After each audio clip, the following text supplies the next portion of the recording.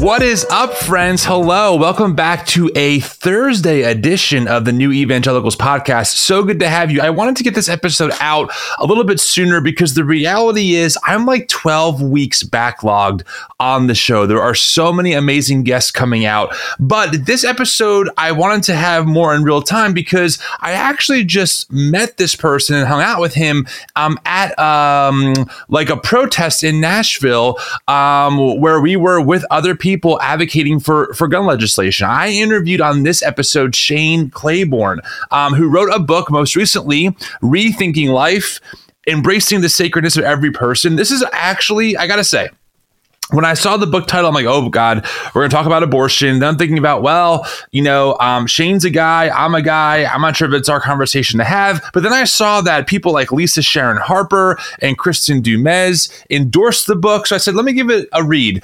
It's a really good book, and it's way bigger and more broad than just talking about abortion. And I thought the way Shane talked about the abortion topic was really well done. So I had him on the podcast to talk about that, to talk about some of his work. And I will say, it is kind of a full circle moment for me personally, because one of the earliest books I read that started shifting how I thought about God in the Bible and the Christian faith was Irresistible Revolution, which was written by Shane quite a long time ago. I was 18 reading it in Germany. So having him come on the show, meeting him in person, getting lunch with him, it was really cool. And I'm really honored to have him on the podcast. So I hope you enjoyed this episode. I also want to say that we are currently in the middle of a week-long fundraising campaign because we are a nonprofit organization. And the way that we're able to make everything completely free financially for the community is to, raise money to make this work possible. So we're in the middle of something called Holy Shit Week. Yes, that's right. We are doing kind of a play on Holy Week, and we're asking people to,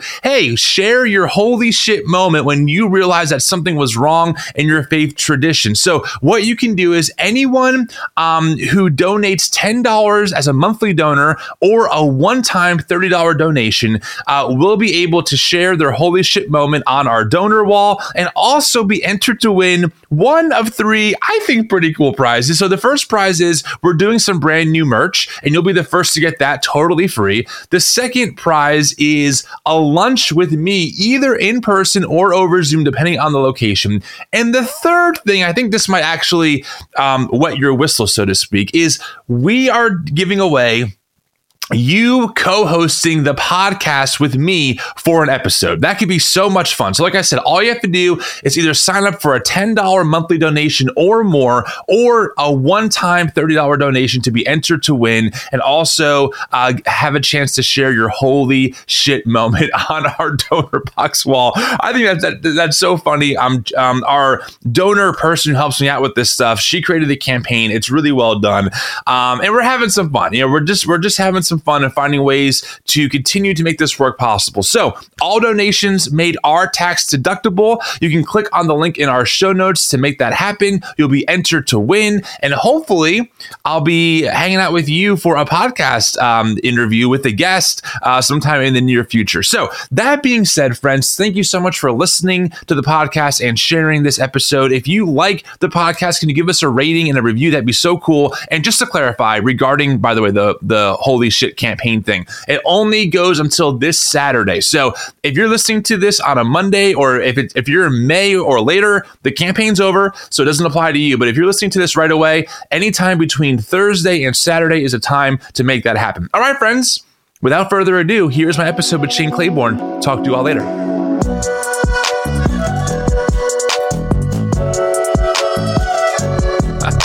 All right. Well, this will be a very exciting conversation. Shane Claiborne, it's great to have you on the podcast.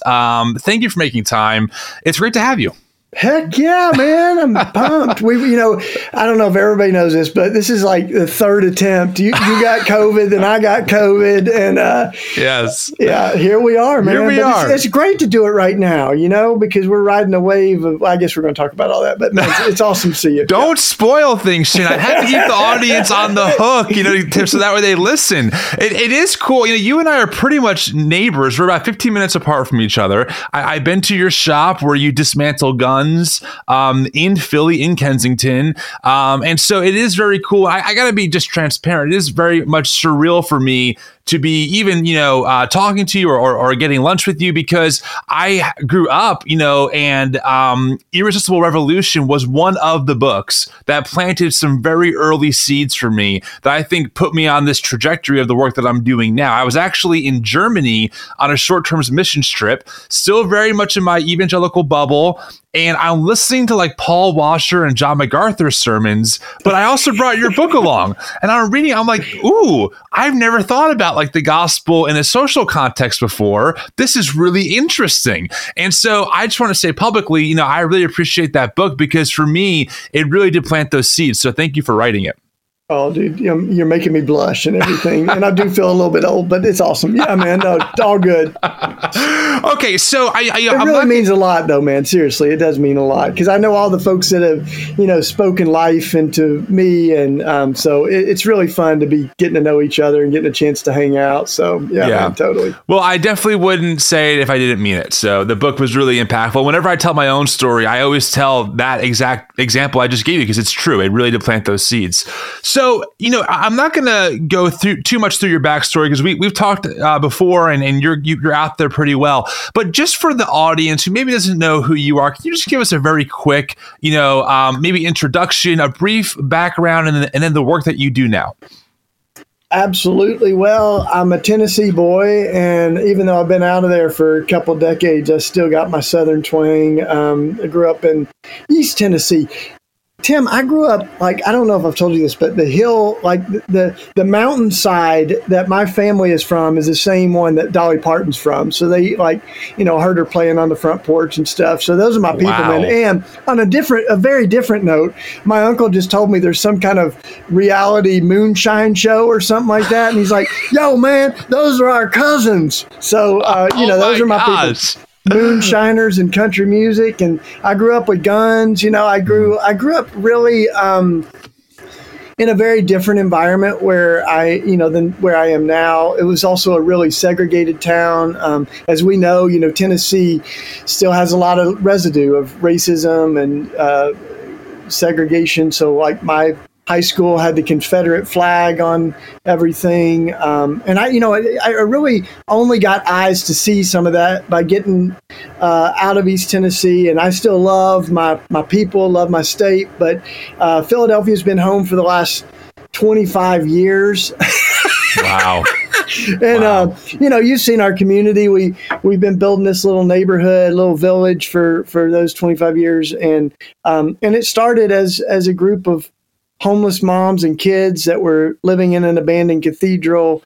We got involved in that as 20-year-olds and never been the same, man. So, that really was part of what brought my faith to life and connected it to issues of justice and poverty. And, I kind of moved on from this version of Christianity that was just about kind of using our faith as a ticket into heaven and an excuse to ignore the suffering, that we see right now in the world we live in. So, dude, that's it. There's a quick version. You started an organization, or you were one of the founding members of The Simple Way. Is that correct?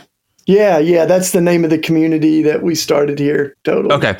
And then you also just opened up an actual shop in Philadelphia called Raw Tools, where you dismantle guns. How has that been? Has that been received well in your community? Give me some background there.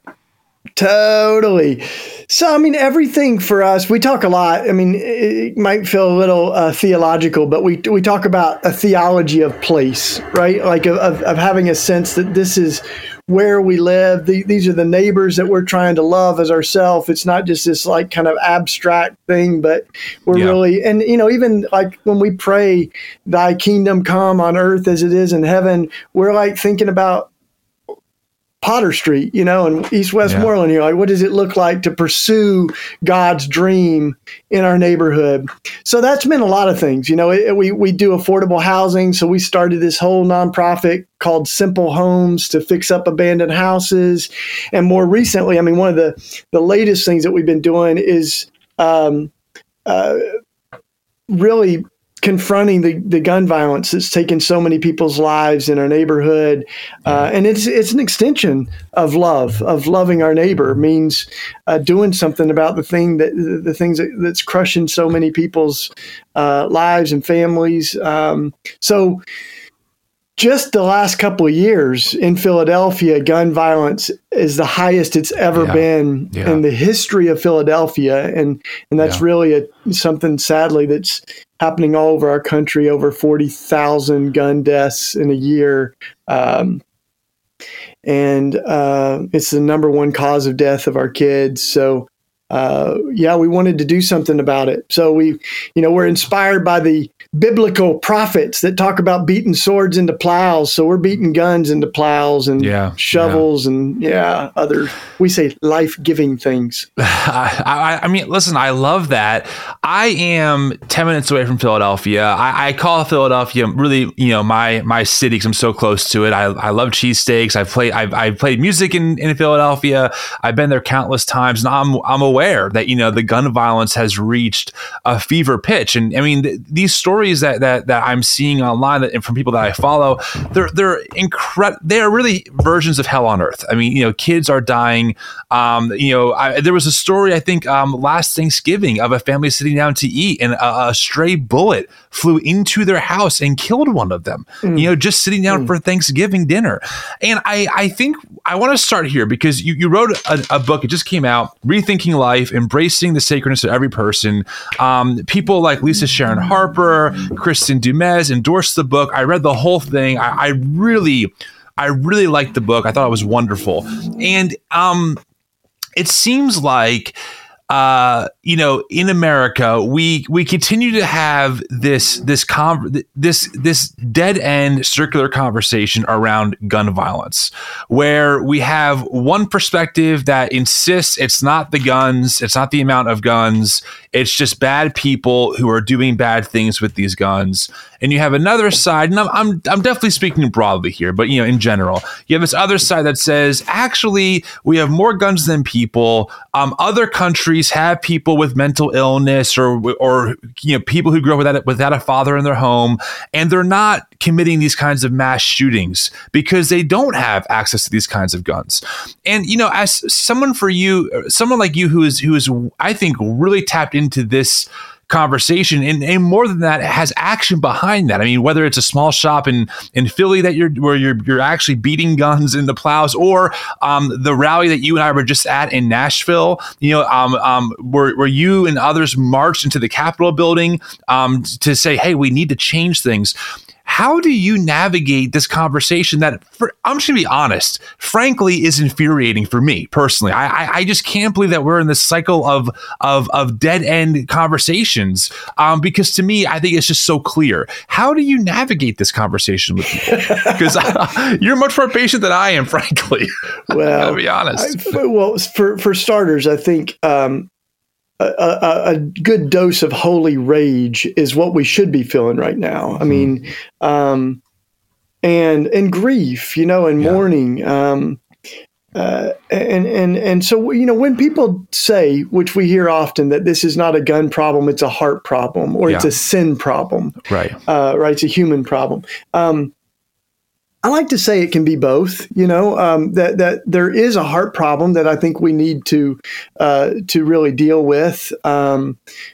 There's a culture of violence in our world. It's in video games, it's in our films, it's in our culture. It gets inside of us if we aren't careful. And yet, like, every country in the world has the heart problem. You got violent video games. You got folks that struggle with mental health. You got people that are just violent, or racist, and they want to carry out really terrible things. But what's unique about America, where we stand alone, is the access to the power to do that. The access to unimaginable weapons that can take so many lives, and that's why we like lead the entire world in gun deaths, and the whole world is kind of watching, scratching their head, going, what are they thinking? And so I think it's actually very accurate to use a religious word for this, which is that we've created a form of idolatry for guns. And idols, it might sound a little outdated, but idols are things that we are willing to die for and kill for and sacrifice our children for.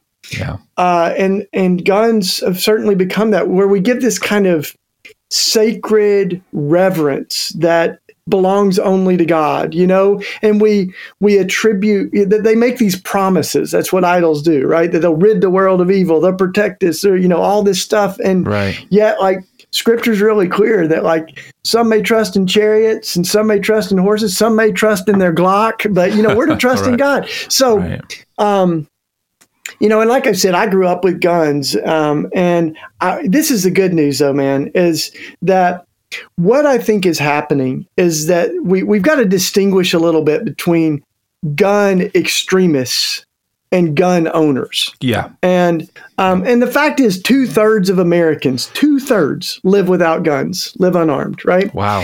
But there's a handful of people. So a third of folks have guns. I'm not a firearm owner, but many folks are, but there's a lot of them are responsible about it. There's 3% of our population. Get this, 3% of the population that own almost half of the guns. And that's an average of like 20 each. So that's where we're getting into the extremism. This is not about, even having a handgun in the house or like a hunting rifle. Yeah. This has become a bit of an obsession for some folks, right? We we looked at this one guy that we profile that has 4,000 guns. So that's where this becomes really a problem, and the fact that people are saying more guns are going to solve our gun problem. It's like an alcoholic saying, I've got a problem, I need some whiskey, Right. Well, I mean, I do often think like, well, if technically there are more guns than people in America, what's the ratio we need before like these violent things stop happening? And I appreciate what you said about gun owners versus gun extremists, because, okay, my dad is a gun owner. I grew up around guns my entire life. I have shotguns. My dad gifted me a gun, but it's at his house. I really don't want it in my house right now.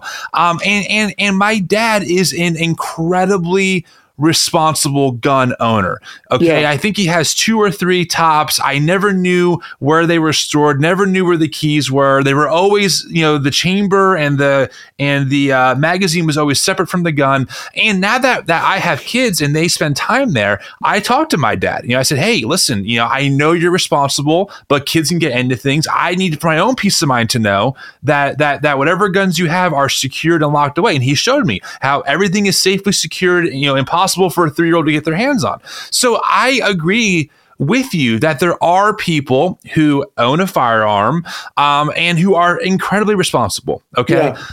My struggle is I look at like how in many states, how easy it is to get access to firearms that are designed to kill as many people in the shortest amount of time as possible. I mean, there's a reason why, especially in these mass shootings, it's an AR-15, I think, legitimately every single time. And as far as I'm aware, they're almost always bought legally.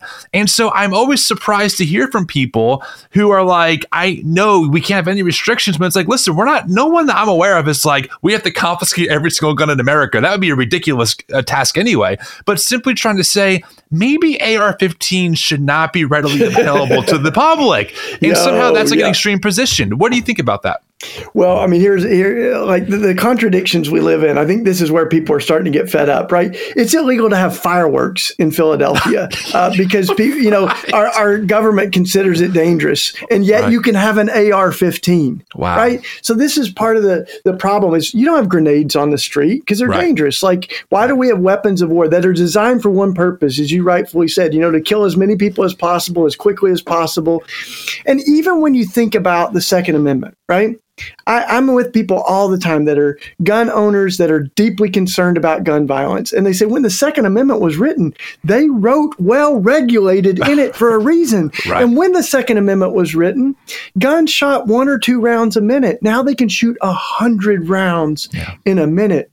So this is what I found interesting is as I've written a couple books on this, bro, is that a majority of gun owners want to see some changes. And so like even in our shop, we've got free locks for gun owners. We've got entire coalitions of gun owners concerned about gun violence. There's one group, bro, called Hunters Against Assault Weapons. And on the back of their shirts, it says, you don't need 10 rounds to shoot a deer. And so there's a growing movement. And the NRA, this is why I say like, it's not the gun owners, it's the gun extremists and the gun profiteers that are really a part of the problem. So when like the National Rifle Association, like when they say we represent, 5 million people, let's give them the benefit of the doubt. What we also need to hear is that means over 90% of gun owners are not a part of the NRA. And in fact, Moms Demand Action now has more members than the NRA. So they are very loud. They buy off a lot of politicians, but over half of gun owners find themselves at odds with the uncompromising, like, kind of ideology of the NRA. And so, sometimes people will be like, what kind of common sense laws do you, what do you mean by that? Common sense laws, right? Yeah, right. So, and I start by saying, like, let's think about cars, right? Like, cars are not even designed to kill, but they can be dangerous. So we've done all kinds of things to try to make people safer, right? So you got to show that you can drive a car before you can get one, right? Or get a license. You got to pass a test. You got to be a certain age. You got to, if you abuse the right to own a car, then you can lose your license, right? We've got all kinds of laws, speed limit laws, now texting and driving. All these things are designed to make people safe. Yeah. And yet you think, and there's technology too, airbags, seatbelts, all that stuff. And like one of the most unevolved technologies is the guns. Like we could have technology like fingerprint technology that would make guns a little safer, but we could certainly pass some common sense policies, right? Yeah. That Martin Luther King, he had a great line. He said, a law can't make you love me, but it can make it harder for you to kill me. Right. And that's what we should do, right? Yeah. So I'll tell you one concrete law in Pennsylvania right now is called 1 handgun a month. So listen to this. This is like handguns, pistols. It says one person can only have up to 12 handguns in a year, right? And you're going, like, who wants more? You only got 2 hands, bro. Right. And you're like, that's not someone that's making the world safer, that needs more than 12 handguns a year. So that's why a lot of gun owners, 80% or so, are behind some of these laws, limiting the capacity. We know like 16 to 20-year-olds are responsible for a disproportionate amount of gun violence. So, you can't buy a beer, you can't rent a car. Should you be able to have an AR-15? Like, these are good. Domestic abusers, we know that's a good, like, red, it's a signal that if you're hurting your own family, if you're convicted of domestic violence, it's very likely you might kill your own family member, or you might hurt someone outside of your family. So let's flag those domestic abusers. So those are the background checks, all of that. That's what people mean when they say common sense gun laws, and all these are tried and true. So that's why it is frustrating, bro, especially when you're communicating with fellow Christians that claim to be pro-life, and yet on one of the biggest causes of death in our country, every single person who's being killed made in the image of God, like you would hope that we would be the champions of life. And I will say, like you, that I'm encouraged because I think there is a new generation that's fed up with the excuses. They're done with the thoughts and prayers without being coupled with action. And we saw that right down in Nashville. No, I have to agree with you. And I want to point out to the audience that, everything you mentioned for these laws are not about taking away guns from or access to guns for people. People have the option to get them, but can we have some rules and regulations in place? One example I think about is New Jersey. So New Jersey is 8.5 million people. It's the most densely populated state. People can own firearms, but there are rules in place, and we are like number 50 on as far as actual gun violence goes in the whole country. We're one of the lowest states to have that. Most of the violence from gun violence is brought in from guns out of state, not even from ones that happen in the state. And our last mass shooting was a long time ago. Now, I'm not saying everything is perfect or all that. I'm just saying that we can see how you can have a society where, listen, we get it. Cat's out of the bag. The guns are in the ecosystem, okay? We're not going to destroy every single gun. And for certain purposes like hunting, and even in some cases for some maybe self-defense, I get that. But there are rules that will allow good people to still be able to own a firearm legally that also seem to be effective in stopping, gun violence as much as possible. Totally, yeah. Yeah, I think of... this is an interesting quote because I don't quote James Madison all the time, but this is the father of the Constitution. Listen to this. We quote him in our Beating Guns book. He said, liberty can be abused, or liberty can be endangered by the abuse of power. But then he says, liberty can also be endangered by the abuse of liberty. Wow. I mean, here's the dude that helped write the Second Amendment going, right. One person's right to live can be endangered by another person's right to have unregulated access to as many and whatever firearms they want. So these are not rights that should be. That's why they wrote regulated into it. Yeah, no, totally. Well, I think one other point I want to make on this topic, and then we'll kind of dig more into the book, is I was at the rally with you in Tennessee a few days ago, and one of the speakers, I forgot her name, but she was one of the people whose son attended Covenant School, and thankfully he made it out. He was not injured. But I gotta be honest, Shane, and even recalling it makes me very emotional. That her speech, I mean, it really broke me. I mean, in so many ways. Yeah. And one thing she said that really, I think, drove home the point for me of we must make gun laws happen, whatever it takes, is when she said that Covenant School had all the right preventive measures in place. Yeah. The teachers were trained for the sound of an AR-15. They had the doors locked. They had bulletproof glass. I've also read reports, and I'm not sure if this was true at the time, but the school did allow for teachers to carry. And so everything was in place for if an active shooter was to happen. All of the dare I say, rhetoric we hear from the gun extremist lobbyists, we can say, was in place.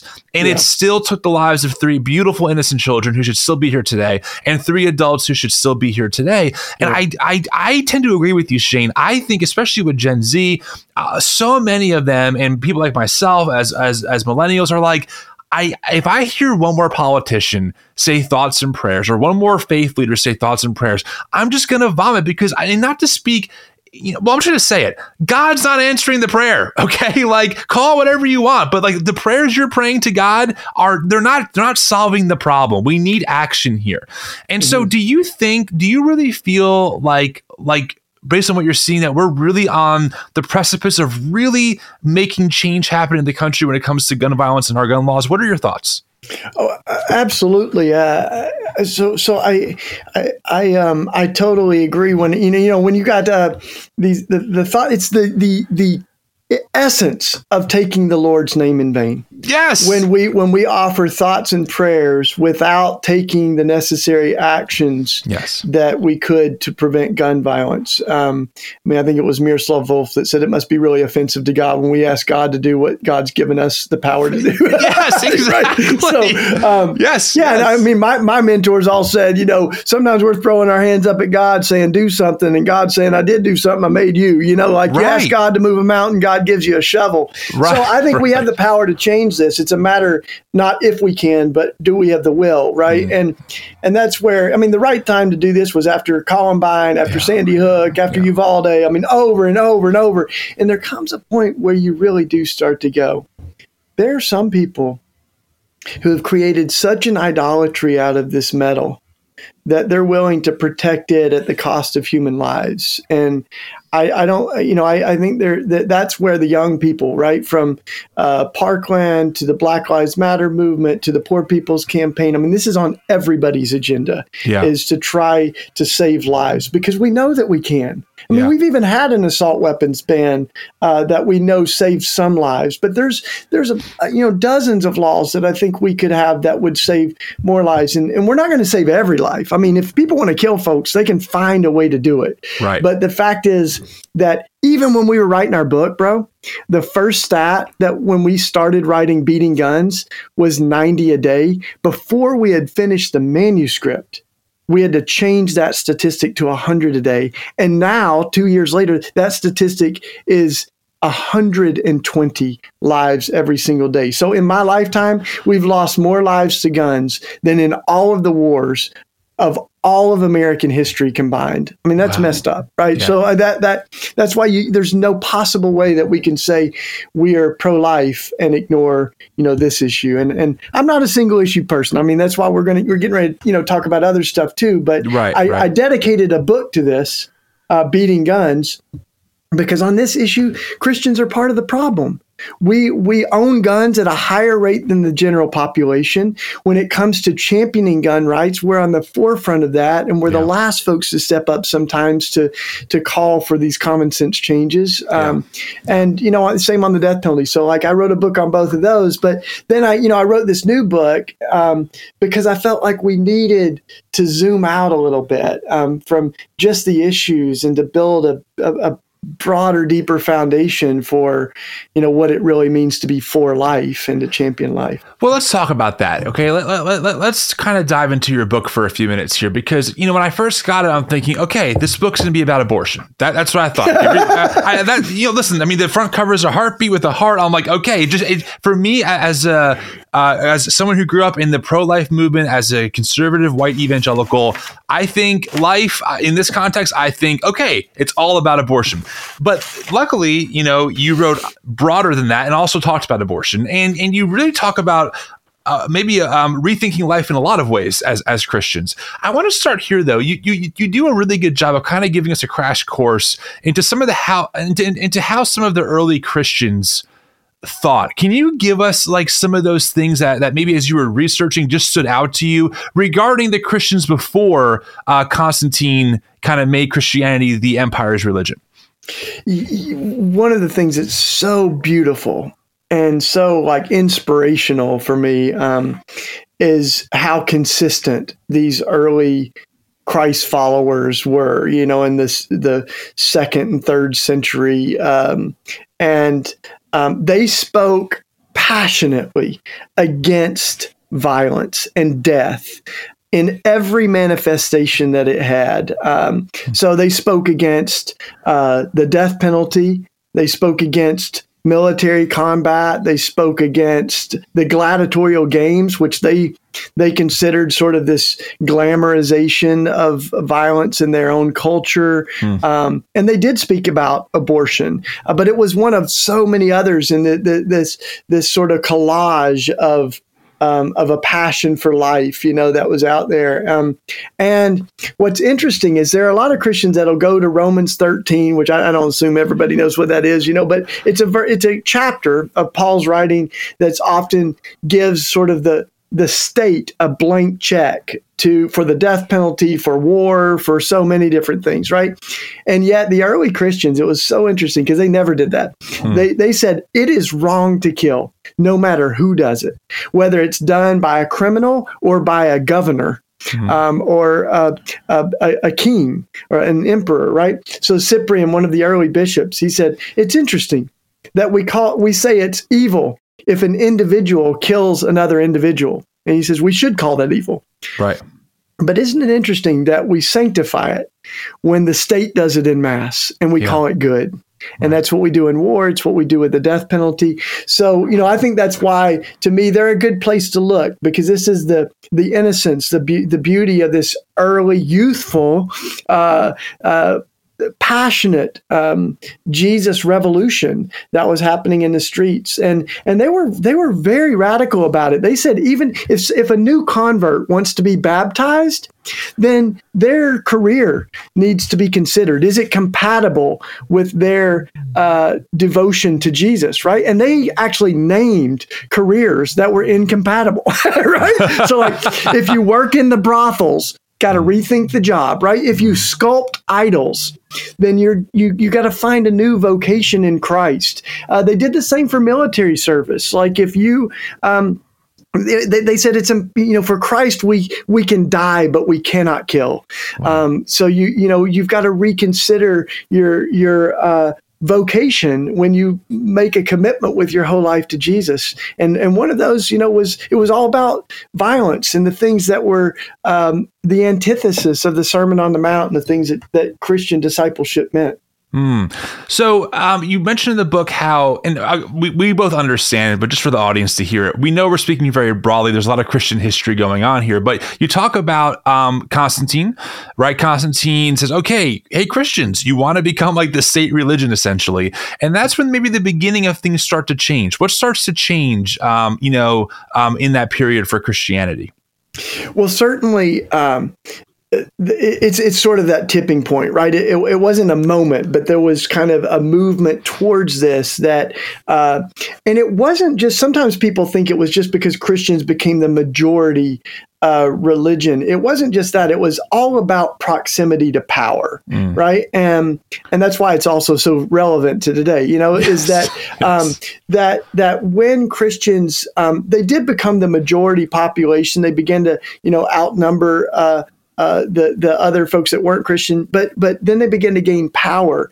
And so at that point, there was a shift from being the persecuted church to being the persecutors. And literally, they began to do the same kinds of persecuting people of other faith or no faith that had happened to them. Torture, murder, burning down their buildings, burning their holy books, all that stuff, right? So it's like we so quickly forgot who we are. And, we really exchanged the cross for a sword. And we began to lose our identity, the distinctiveness of what it looked like to follow Jesus.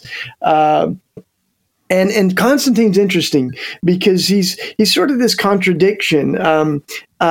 He wasn't the worst of the worst, certainly, and like as far as persecuting Christians. Yeah. But then what happened was he began to kind of try to mesh faith with being an emperor, right? And so literally he held the, like kind of authorized and helped convene the Council of Nicaea, one of the most important moments in church history.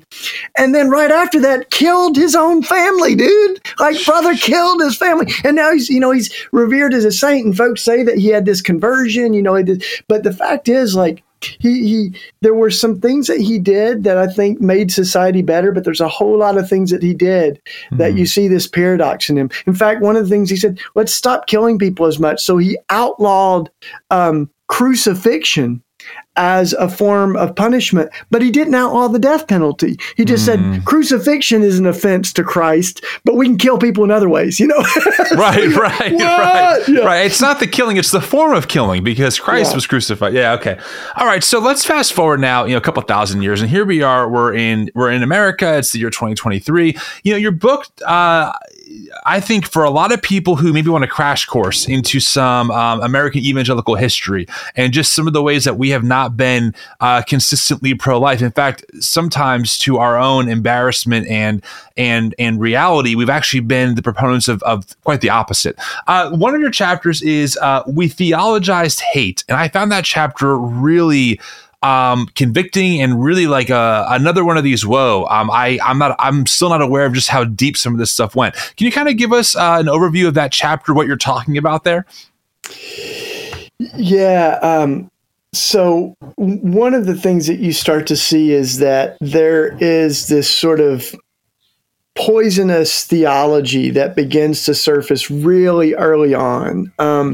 In fact, one of the earliest versions of that is anti-Semitism. And it's the sense from even some really early Christian thinkers that Jews, rather than all of humanity's sins, Jews were responsible for killing Jesus. And there's scripture that you can kind of twist a little bit to like make your case for that, right? And yet, what this ended up doing was seeing that these people, the Jews, like they were the God killers. They didn't recognize the Messiah. And we see some of that residue even in Zionism today, this idea that like there's this sense that like Israel in a broad sense has some apocalyptic role, but there's still a whole lot of anti-Semitism towards Jews and Jewish people, right? And so there's a lot of ways that manifests itself, but there were laws that made it illegal for Christians to marry Jewish people, all kinds of laws that discriminated against Jewish folks. I mean, we did that later to Muslims and stuff like, but this is going back early on and starting to see how we theologized hatred, right? And then some of this paves the way for Martin Luther and others that said, called Jewish people names. I don't even want to repeat them, but it's terrible, ugly. Right. And there's folks that have said, well, we've tried to, correct that, but it's there, right? And it doesn't go away. It keeps taking new, just like racism takes new iterations like anti-Semitism did too. And Hitler, right? He builds on some of this. So some of this paved the way for, obviously one of the most atrocious, heinous things that happened in history. And Hitler uses the Bible. He says, just as Jesus cleansed the temple of the Jews, this is Hitler's language, I am cleansing the world of them. Wow. And so he creates, as one of my mentors said, all you have to do is twist the cross and you get a swastika. And that's what Hitler and the Nazis did, is they twisted the cross. But this was about some people are inferior to others. It begins when you stop recognizing the sacredness of every person. And that's what I keep coming back to in this book, right? And so then like in Germany and a lot of the genocide, you start to see people referred to as cockroaches, as less than human, and that sort of paves the way to try to extinguish them from the world. We even saw this. I ain't gonna name names. I ain't scared to name names, bro. But under the last presidency, you start to villainize people, or you call whole countries.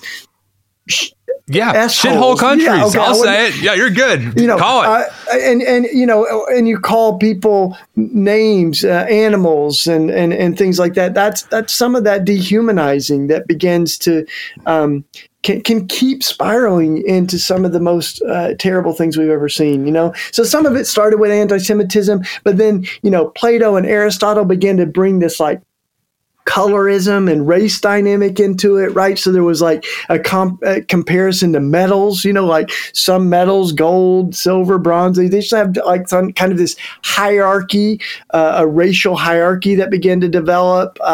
And so anyway, man, that's left some deep roots for the hatred that we see today. And that's why it's no surprise, like just recently when white supremacists are marching in Charlottesville, and there obviously is a race dynamic when it comes to African Americans, but they're also saying Jews cannot replace us, right? So this stuff is bound up together. Yeah, man. Yeah, I have, there's a book written by a guy named Andrew Torba. He's the founder of Gab. He wrote a book called Christian Nationalism, and it's incredibly anti-Semitic. It's blatantly, like he tries to say he's not being anti-Semitic by then being anti-Semitic. And, listen, I track a lot of the far right stuff. I track people like Nick Fuentes, all those folks. It is, I think people, and I'm guilty of this, I think we look back in history, even a couple of decades ago, it was so clear back then, the overt, racism and anti-Semitism. If I was alive back then, I would never have stand for it. And then you look now, and so much of the same rhetoric in new ways is being pushed, and people don't see it the same way. They don't see it as urgent. It's like, well, you're alive now, not then. So what are you going to do about this stuff? Yeah, man. And one of my mentors said, whatever. People say, well, I wish I was alive with Dr. King. And he said, whatever you are doing now is what you would have been doing then. right? So if you're not in the streets now, if you're not feeling this sense of like, we got to make some changes, like, then we would have still been trying to watch the revolution on television, That's exactly right. And I think, just speaking about myself, like, it's, especially in this social media age, it's so easy to get, complacent by thinking, well, maybe I'm posting some stuff and I'm helping on this end. But like, you have to make a call at some point where you say, especially if you're a white person, frankly, like, if you're really outraged, what will it take for you to actually be inconvenienced and go to these places and fight with these people and stand on these front lines, and put your white body on the line for the sake of your friends and folks that you claim you're advocating for? There has to be that moment, because I totally agree with you. I think a lot of us think, oh, well, if I was around with MLK, I'd be protesting. No, you wouldn't. You'd be doing whatever you're doing right now. It is interesting because even this term... You got to preaching there, man. You got to preaching. Sorry, bro. Yeah, sometimes I get a little worked up, I get a little fired up over this stuff. I'm learning so much so quickly. I'm just like, the more I'm reading history, like right now I'm reading a book by a guy named Isaac Sharp called The Other Evangelicals. It's a history of Black, queer, progressive evangelicals who essentially were just kind of pushed out. So like William Pennell, a couple other folks that he mentions who I've never heard of before, but I'm reading the history of like the Black evangelical movement, and I'm like, they're saying stuff that if they were saying today, they'd be called all these names that we hear today. They're woke, it's reverse racism. Nothing has shifted in the discourse, and that to me is like, oh my gosh, like we're still in this cycle. But anyway, I digress from that. Yo, man, we're even thinking about, some of the classics, like the letter from the Birmingham jail, Dr. King, we just remembered 60 years ago it was written. It could have been written yesterday, because he's talking about, like, it's not just the hatred of your enemies that's so disturbing, it's the silence of your friends. And he calls out the white moderate, like, your silence is what keeps me up at night, Right. Yeah, no, I totally agree with that 100%. And I do think, I think it's worth talking, because you mentioned this, actually, you do, you do a really good job discussing like the reality of the situation. Like, listen, whether we want to acknowledge it or not, white evangelicals have a pretty dark history of racism, of lynching, of violence towards communities who have been marginalized at the hands of white people. And it seems like I'm seeing it's the same kind of like response today by white evangelical moderates, or just even white evangelicals, of, well, you're exaggerating, or it's not what you think, or it's not that bad. And it's like, guys, that's what they were saying like 60 years ago. How do you talk about this in the book, and how do you tie it back to like rethinking life? So the question I keep coming back from is, back to in the book, is this question: what does love require of us? Right. And that question kind of found me like a refrain of a song, as I was writing this book, because it's not just about ideologies. It's not just about single issues, but it's this idea that, over and over in Scripture says everything is summed up into love. Love God, love your neighbor. And what does love require of us? And what does love require of us when it comes to gun violence and the death penalty and abortion and all these issues? So I think that's, the big question. And for me, one of those folks that inspires me and I write about is Mother Teresa, right? Because she didn't just have ideology. She didn't have bumper stickers and T-shirts. She didn't just hold picket signs outside Planned Parenthood. Like, she brought in 10-year-old kids that were abandoned in train stations in India. I know because I met them, 10 years, 20 years later. Like, she brought in 14-year-old girls that were pregnant. Some were abused, and she wasn't just about one issue. She was calling governors but the night before an execution, say, you've got the power to stop this. Do what Jesus would have you do. She's getting in the way of war. So I think it's also about action. And one of the issues right now, or one of the, I think the challenges, is that there's a lot of people that have really strong convictions, but sometimes the question's not just, are you pro-life or pro-choice, but are you proactive? Like, what are you doing about it? Like, how, and how do we like translate that into love? because that's not always what people are talking about. And certainly self-righteousness, the culture wars, can affect people's posture on the left and the right, and so I think that love is a good grounding for this. But when it comes to race too, I think that it's a very interesting thing that the response to Black Lives Matter was all lives matter. So that's one of the things I wanted to grapple with in the book. Like, what's going on there, right? That. And the fact is, there's a lot of folks that want to be post-race, or like, we're colorblind. I don't see color. I just see a child of God. And certainly there's a part of that to affirm. I mean, I can definitely say I can stand behind every life matters, every person's precious, everybody's made in the image of God. But there's also a something deeply disturbing if we can't be particular about that too, because the history of injustice has been anything but colorblind, right? Has been very particular. Yeah. And so, we said folks are 3/5 human. Black folks are. We said, Black folks in Dred Scott, they don't have any rights that white people have to acknowledge. The same folks that said all men are created equal owned Black folks as property, right? So to say Black Lives Matter isn't saying white lives don't matter. It's just saying we're going to affirm what history has denied, right? And my friend Alexia Salvatierra, who I quote in the Rethinking Life book, she points to that beautiful passage in Corinthians where it talks about how we're all one body with many parts. But then at the end of it, it says the parts of the body which have been dishonored are now given special honor, right? And that's what this is about, is that there are parts of the human family that have been dishonored. So we want to say Black Lives Matter from the bottom of our hearts. We can also say Palestinian lives matter. We can say Jewish lives matter. In periods of anti-Semitism, we need to affirm whoever is being crushed. Disabled lives matter. Like, let's say LGBT lives matter. If we can't say Black, trans lives matter, then we don't believe all lives matter, right? So that's where I think it's so important. I think Michael Shea, the comedian, he said, if your wife comes up to you and says, "Honey, do you love me?" you don't say back, "Baby, I love everybody."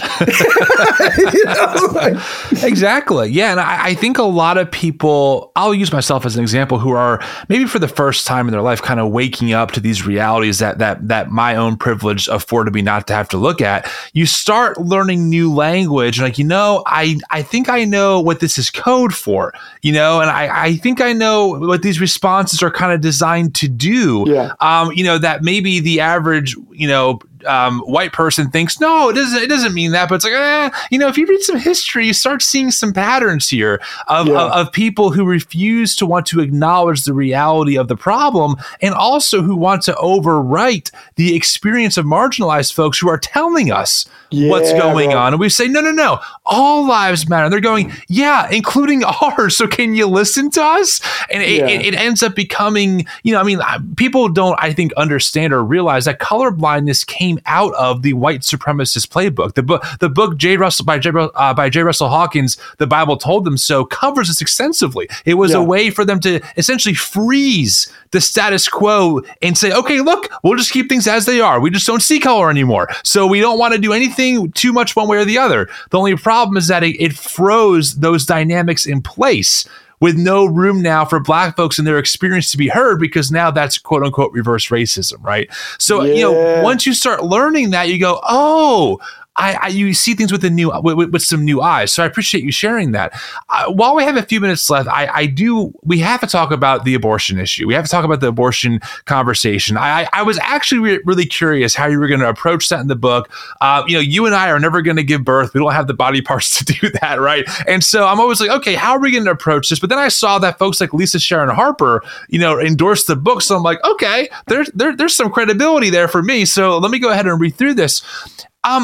How did you decide to approach abortion in the book, and what were some of your thoughts kind of going into it for you? Yeah, well, this is one of the things I wanted to work really hard to get right, and I listened to a lot of women. In fact, we ended up Lisa and I hosted 2 town halls on abortion, centering people, many of whom had been directly impacted by this, and that was part of my goal, was to create a better framework for talking about abortion, and starting with the fact that it affects a lot of people that we know and love. And we might not know because we haven't created safe places to talk about it, right? And, in the book, I talk about my mom, who I didn't know had an abortion until I started writing this new book, and my mom wanted me to talk about it. She wanted to talk about it with tears rolling down her face. It was a release and freedom to have a space to share about it. And my wife, shares her own story in the book. And so I think that what I wanted to start as is that this issue does matter. But it's also one of the most complicated issues out there.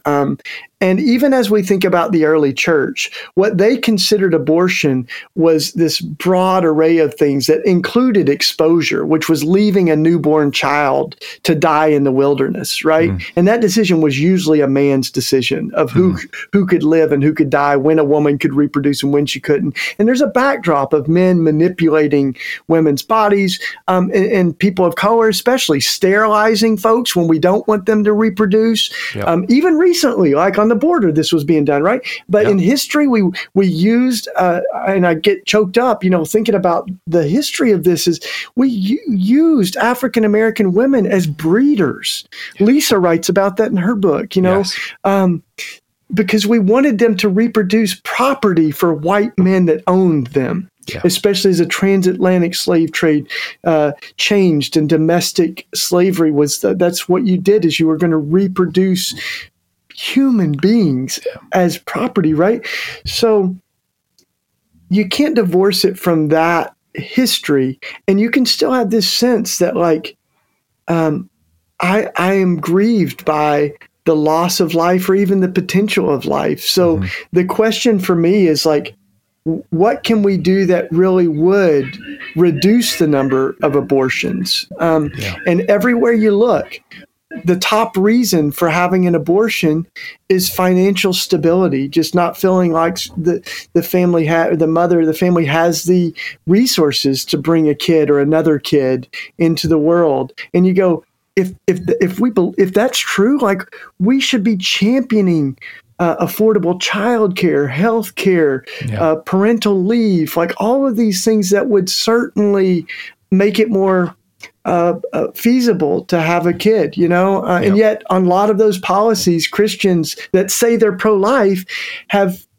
been obstacles to the policies that would actually save lives, right? And there's another side of this that maybe we won't go into a lot of detail to, but people should read the history. I build on Randall Balmer's work of how abortion became the issue that eclipsed all others, how it came to define what it means to be pro-life, to the point that you can now say you're pro-life in America and still be pro-guns, pro-military, pro-death penalty, anti-life on everything else, as long as you got abortion, right? So, that's a problem. That's not pro-life. That's pro-birth. And there's a lot of folks that say they're pro-life, but once the child is born, they don't continue to champion it, the dignity of that person. Yeah, no, I think that's great. I like to think I talk to a lot of people. I especially folks who are either in my spaces or who are even more progressive than I am on some things. I'm not aware of anyone I know, woman or man, who thinks that, if only we had more abortions in the country. I'm not aware of anyone who's pro-choice is we just want more of these happening. As far as I'm aware, the overwhelming majority consensus is yes, how can we minimize the need for abortion? Obviously, listen, there are things that can happen during pregnancy. I'm not talking about that. I'm talking about things like you just described. And I think, and you're talking to someone who grew up deeply in the pro-life movement. I had the abortion is homicide shirt that said, you won't, silence my message. You won't mock my God. You'll stop killing my generation on the back. I went to the March for Life rally several times. And even when I was still more in those spaces, me being someone who thinks more pragmatically, I thought, well, if we want to stop abortions from happening, if people had access to, better birth control and to sexual education, that would right away minimize so many of these unplanned pregnancies that would then make the need for abortion a reality on the scale that it might be needed for. Or like you said, Shane, okay, if we know that financial poverty is one of the biggest factors. And I am pro-family as an evangelical Christian. What can we do as a society to make it more hospitable for families to flourish, where mom and dad don't have to work outside the house 40, 60, 80 hours a week to pay another mortgage that is childcare that keeps them in this perpetual cycle of poverty, right? Yeah. And so as I saw, though, my own experience thinking about those things and listening to like talk radio my whole life and listening to, Sean Hannity and Rush Limbaugh saying, well, Obamacare is socialism and raising wages is socialism. And, these people just want to mooch off the system. I'm like, well, you realize that you're kind of creating the problem that you're saying is so problematic in the country. And then when you learn that other countries actually have affordable healthcare for their folks or childcare, you go, wait a second, like something doesn't add up. It seems like they're almost fighting themselves and creating the problem that is leading to so many, finding abortion as a necessary evil for them. I mean, I know a lot of people who think that. It's very frustrating, frankly, just to see the cycle. Yeah. So, on this, I think that it's important to say that I do think abortion matters, right? And I think that there's some things that we could do, but the culture wars have kind of held us hostage. We're having actually not reasonable conversations about this, right? So even some of the words that people use, late term abortion. I mean, we even had, President Trump even said sometimes the mom has a baby and they wrap it in a towel with a doctor and they decide whether or not they're going to kill it. Like that actually doesn't happen. It's never happened, right? Like that's murder. You go to jail. You're right. So, but even the late term abortion, we had this incredible young woman on one of the town halls with Lisa and I, and she shared her story of having twins and lost one of them as she was pregnant. And this became one of the most horrifying situations she was in, where her life was at stake, the life of the other twin was at stake. And so she's trying to, and she also has the narrative of abortion is wrong, right? And so she's got that, and she talks. I mean, I don't want to. You got to listen to her, listen. But her own story is you listen and you're like, oh my gosh, I can't imagine that. And that's what we're talking about, right? Like, totally. Because I've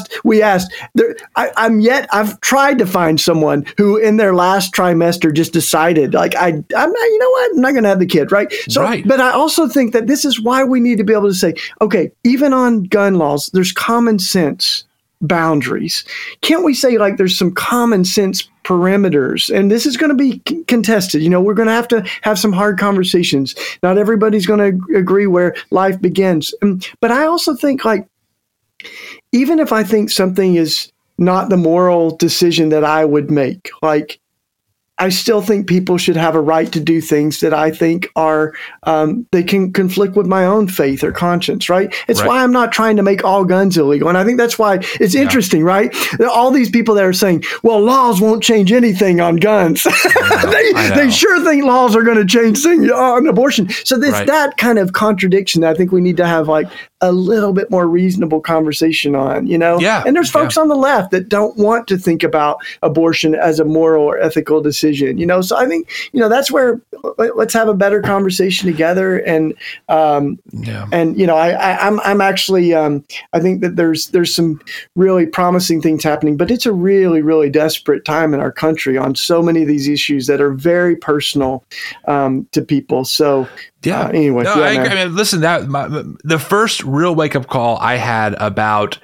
who should be the person to make the final decision about a pregnancy scenario was when we got pregnant with our first, and we went to the doctor. Everything was fine. Our first was born really healthy, but in the very beginning, they said, "Listen, we test for A, B, C, D, and E, and if these tests come back a certain way, your pregnancy or the child when it's born has about 100% chance of not being viable. We have the data on this." And I was like, okay. And they go, yeah. So then you have to make a decision on what you want to do.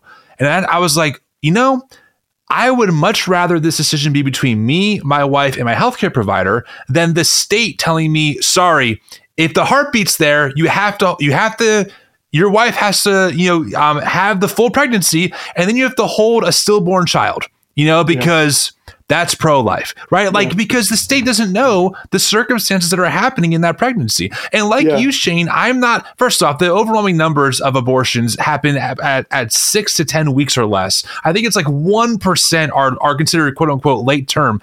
And like you said, I'm not aware of any pregnant person who is at week 38, had the shower, has the nursery, has all the stuff, and goes, I just changed my mind. No, thank you. Let's just go ahead and do A, B, C, D, and E. And if there was such a person, I would think that most of us would say, maybe you can't do that at week 38, for that reason. So I do think that there's a way to have that conversation. But when one side's saying, ABC, this politician believes in killing children up to birth, you're like, right. How do we have a conversation around this? And people have their heels dug in, and that's part of the difficulty, right? And so I tried to offer some nuance and open our hearts and minds up a little bit. And one of those, I was with him last night on the phone, is Patrick O'Neill. He has a daughter that has Down syndrome. Her name's Mary Evelyn, and he writes about her. He wrote a beautiful piece about how the world needs more people with Down syndrome. And he's grieving the fact that we haven't really done a lot of good research on this. And so we need to do better, right? So that people are accurately making decisions.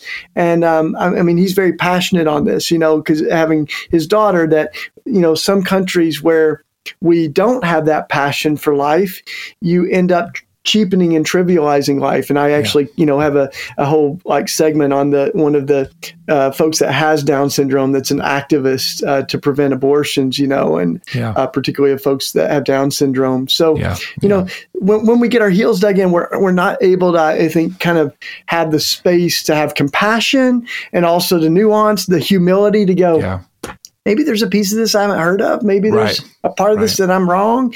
And, you and I can have a little bit of grace, because if we had found ourselves 20 years ago or 10 years ago, we would have been butting heads with our own self. So no, that is the truth. That is the truth. Let me ask you maybe a final question here. Again, Shane, I appreciate you making time and coming on the podcast, but sometimes I just get frankly discouraged, because I see the power that a minority of evangelical Christians have in our state politics and our federal politics. And it just is frustrating to me that in the supposed world's greatest country, there's people are in medical debt. We can't seem to get things that are hopefully by now in many places, a standard of living. We can't seem to get them either passed or they don't seem to happen, because the rhetoric is the same stuff that we always hear. Do you see some hope? Do you see change? I just feel stuck. I feel like we're in a gridlock of the same talking points of that's a nanny state. That's socialism. That, it's not my job to pay for that person's healthcare. And it's oh my gosh, how can we move forward when I keep hearing from people with a lot of power saying those kinds of things that keep us in these systems where, listen, the data is not good. The wealth gap is exploding. The average, if you're a BIPOC or single working parent in America, your average wage is $15 an hour or less. That is not sustainable. Housing's out of control. Help me, give me some hope here. What are you seeing? Because you're much more in the activist community. I know you're tapped into stuff that's going on behind the scenes. Do you see some progress here? Do you see hope on the horizon? Well, it is one of the things that, is quite therapeutic about just beating the crap out of a AR-15, man. So you can take some of that angst out. But, I am really, really hopeful. And some of it is because I know what people have made it through, and I look at for instance, we just came from Tennessee, from Nashville. Yeah. And I look at, especially these two young guys, Justin Jones and Justin Pearson. Justin Jones has been a friend for a lot of years. We've done a lot of organizing together, and he's been a part of Red Letter Christians. We've marched over and over every execution from death row to the Capitol. And yet these two guys, they are fueled by their faith. Yeah. By their faith. They love Jesus, right? They're not willing to compromise our faith to the folks that are trying to hijack it, and so they're doing they're combating the bad theology and Bible verses that are thrown out there by these old white dudes in the house. Like, they're using good theology. Like, they're not going to give up Jesus. They're going to bring back Jesus, you know? So I am encouraged. I mean, and yesterday, we were just talking about this, or when we were in Nashville, they at one point, Reverend Barber asked everybody that is a pastor or faith leader to stand. And it felt like almost half the room. I mean, hundreds of pastors, right? So that's why, I'm putting a lot of energy into Red Letter Christians, which incidentally was born in Nashville when a country music DJ was at, Jim Wallace and him were talking, and he said, I've read a lot of the Bible and I find some of it confusing and troubling, but I've always liked the stuff in red, talking about the words of Jesus. And so this idea that at the heart of Red Letter Christians is that the way that we're going to change the narrative is by changing the narrators.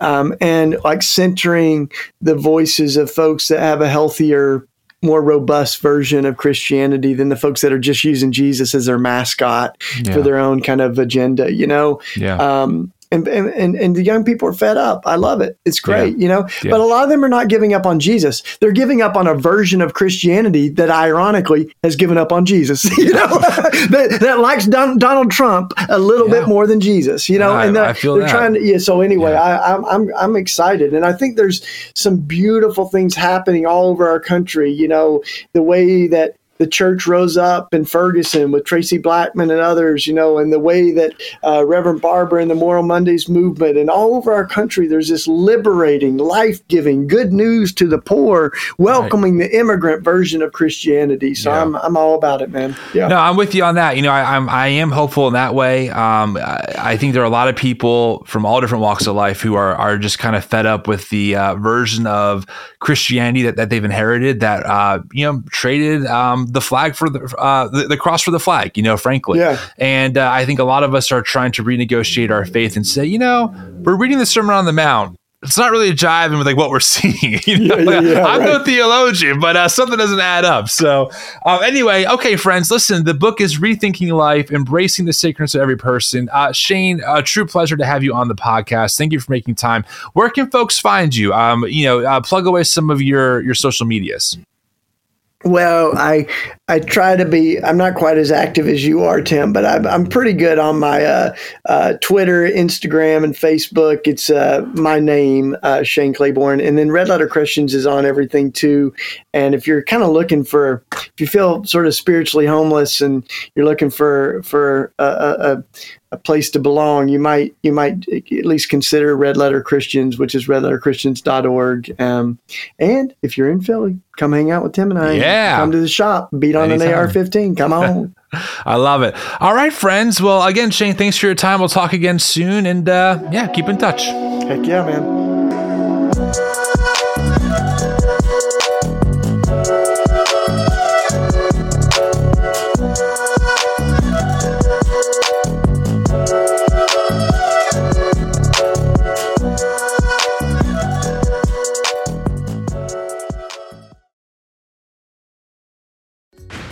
You can't always see bad weather coming, so it's essential that you're able to see through it when you drive. Michelin wiper blades with advanced technology hug your windshield like a Michelin tire hugs the road, channeling away water, snow, and ice so you can see clearly, drive confidently, and breathe easy. Michelin wiper performance, clearer than ever. Upgrade to Michelin premium wipers today at Walmart, Amazon, and other fine retailers.